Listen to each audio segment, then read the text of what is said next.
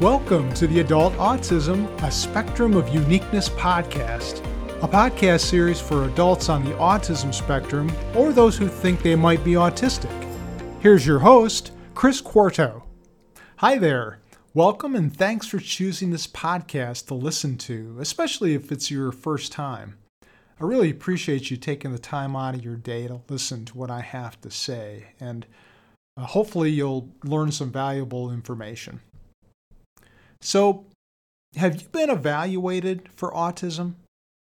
Maybe it's been a minute. Like when you were a child, you may have been evaluated, or maybe it's something that you've considered for a long time but just haven't scheduled an appointment for whatever reason. Well, on this podcast episode, I'd like to talk a little bit about how autism spectrum disorder is diagnosed in adults, or at least how I go about doing this with clients, and how you can go about getting yourself evaluated if you decide to do so. So, what does a psychologist try to do when they evaluate an adult for autism? Well, you know what? That's a great question. And here's the short answer. A good diagnostic evaluation will usually result in an answer to a question. In this case, are you autistic? As part of this process, the psychologist will not only figure out if you display characteristics of autism, and if you do, how they present in your life, but also what makes you unique.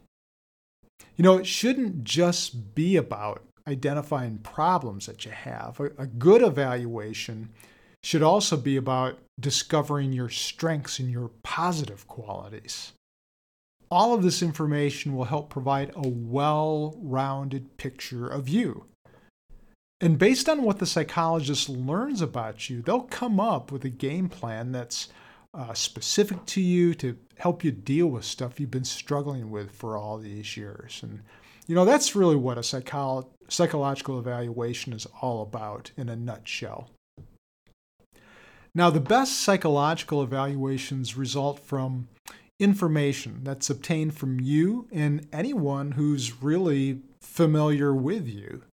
For example, a parent might be able to provide historical information as to what you were like when you were growing up. Or if that's not possible, a partner or a close friend might offer insights regarding things they observe you doing currently that might be relevant to a diagnosis of autism. This information can be gathered from these folks in different ways, with your permission, of course, including phone calls, written comments on a history form, and completing an online standardized questionnaire. Other information that can be helpful are school and medical records, work evaluations, that kind of stuff. And of course, information that you provide about your history and current challenges during a clinical interview and completing standardized questionnaires on yourself, that also figures into the equation. What the psychologist does is take into consideration all the information, mull it over, and determine if a pattern emerges that points to autism spectrum disorder or something else. In a sense, it's a matter of the psychologist taking all the puzzle pieces of information, and the more the better, and determining if they fit together to create a finished puzzle that shows a picture of autism. Now, as much as interview and test results information provides important pieces of information for diagnostic purposes, they're only that, pieces or samples of information. It's impossible to learn how a person thinks, feels, and behaves in all situations 24/7. And so interview questions and tests are designed to ask about a broad range of situations and characteristics with the understanding that certain situations that are unique to you that could be indicative of autism may not be asked about or assessed. It's analogous to not having all the pieces of a puzzle. and making a determination of what the whole puzzle looks like based on what information or puzzle pieces the psychologist has available to them. If the psychologist diagnoses you with autism, which is officially referred to as autism spectrum disorder, then don't hesitate to ask them what they base their conclusions on, and specifically what particular symptoms and behaviors you told them about in the interview and on the test that they took into consideration. For example, they should tell you something along the lines of, well, of the 7 diagnostic criteria for autism spectrum disorder, these are the ones that I see applying to you, and this is how. Now, you might be interested in what those 7 criteria are. Well, I'm going to tell you that right now. This is how they're listed in the manual that psychologists use to diagnose mental disorders. It's called the Diagnostic and Statistical Manual of Mental Disorders. And as I go through these, see if any of these apply to you.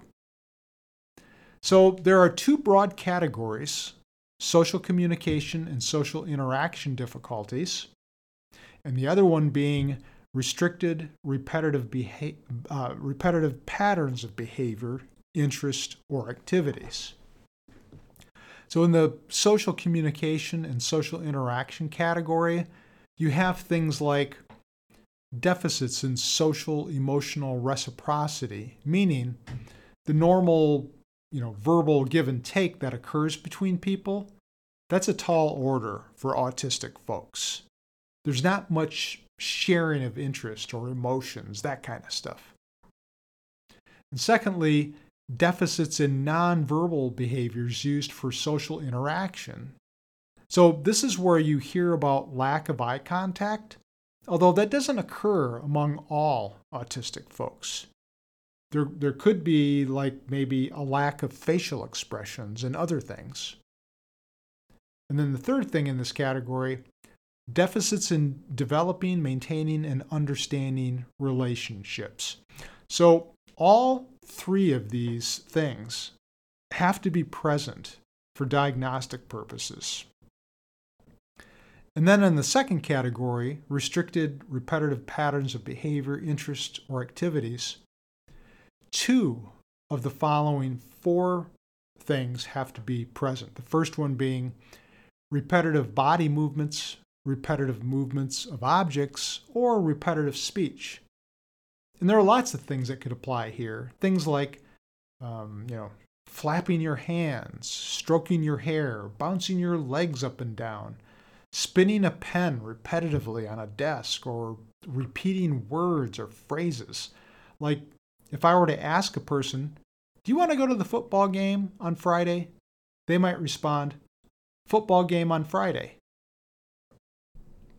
Next, there's wanting things to remain the same, or a need to maintain routines or repetitive patterns of behavior. So maybe a person gets upset if there are changes in how things are normally done. Or maybe eating the same food every day would be more of a regimented routine. Like my autistic son, who likes eating Belvitas. They're kind of like graham crackers. He likes having those with peanut butter every morning. Then there's hyper-focusing on specific interest. And it could be a strong attachment to objects. Rocks would be a good example. Or maybe watching, giraffe documentaries. And then finally, hyper or hypo reactivity to sensory input, meaning that a person is either not at all sensitive to sensory stuff like bright lights, loud or repetitive sounds, textures of things, or is overly sensitive to them. And people also display fascination with things. Like you've probably heard of autistic kids being engrossed with ceiling fans. Now, there's some other things that psychologists take into consideration too, but these are the main ones. Now, For some people, they definitely display features that are characteristic of autism, but not enough of them for a formal diagnosis. And if this were you, then don't hesitate to ask the psychologist why that's the case. How did they arrive at that conclusion? Perhaps they think your pattern of symptoms are more characteristic of a different problem. Or it's possible that you display several features of autism, but not enough of the criteria to meet a formal diagnosis. And if that's the case, the psychologist might not assign you an official diagnosis, but note that you display characteristics of the disorder.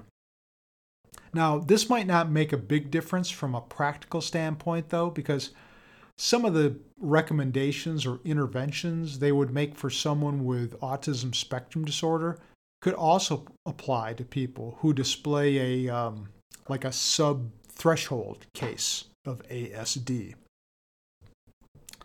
If you're considering getting evaluated for autism, then don't hesitate to reach out to the psychologist and ask them how they go about evaluating people for it. In fact, here are some questions you can ask them, and you can just shoot them an email to ask them these things if you want to. Like, can you explain to me your process for evaluating adults for ASD? Do you take into consideration diagnostic criteria in the Diagnostic and Statistical Manual when arriving at your decision? Do you provide practical recommendations as to what clients can do if you do diagnose them with autism? Everything that I've gone over with you assumes that you'll be able to find a psychologist to evaluate you, but how do you actually find a psychologist to evaluate you for autism? Well, that's not always the easiest thing to do. At the time of this recording, there are many more psychologists who evaluate children for autism than adults. So a good place to start is to check out the Psychology Today directory. So that's at psychologytoday.com. And enter your city and state. And when you see a list of providers pop up in your area, click on the Issues button and select Autism. And then go back up and click on the Age button and select Adult. And as you scroll through the list of providers, you'll see many different types, but the one that you'll want to look for is psychologist, because they're usually the ones who have the best training in psychological testing.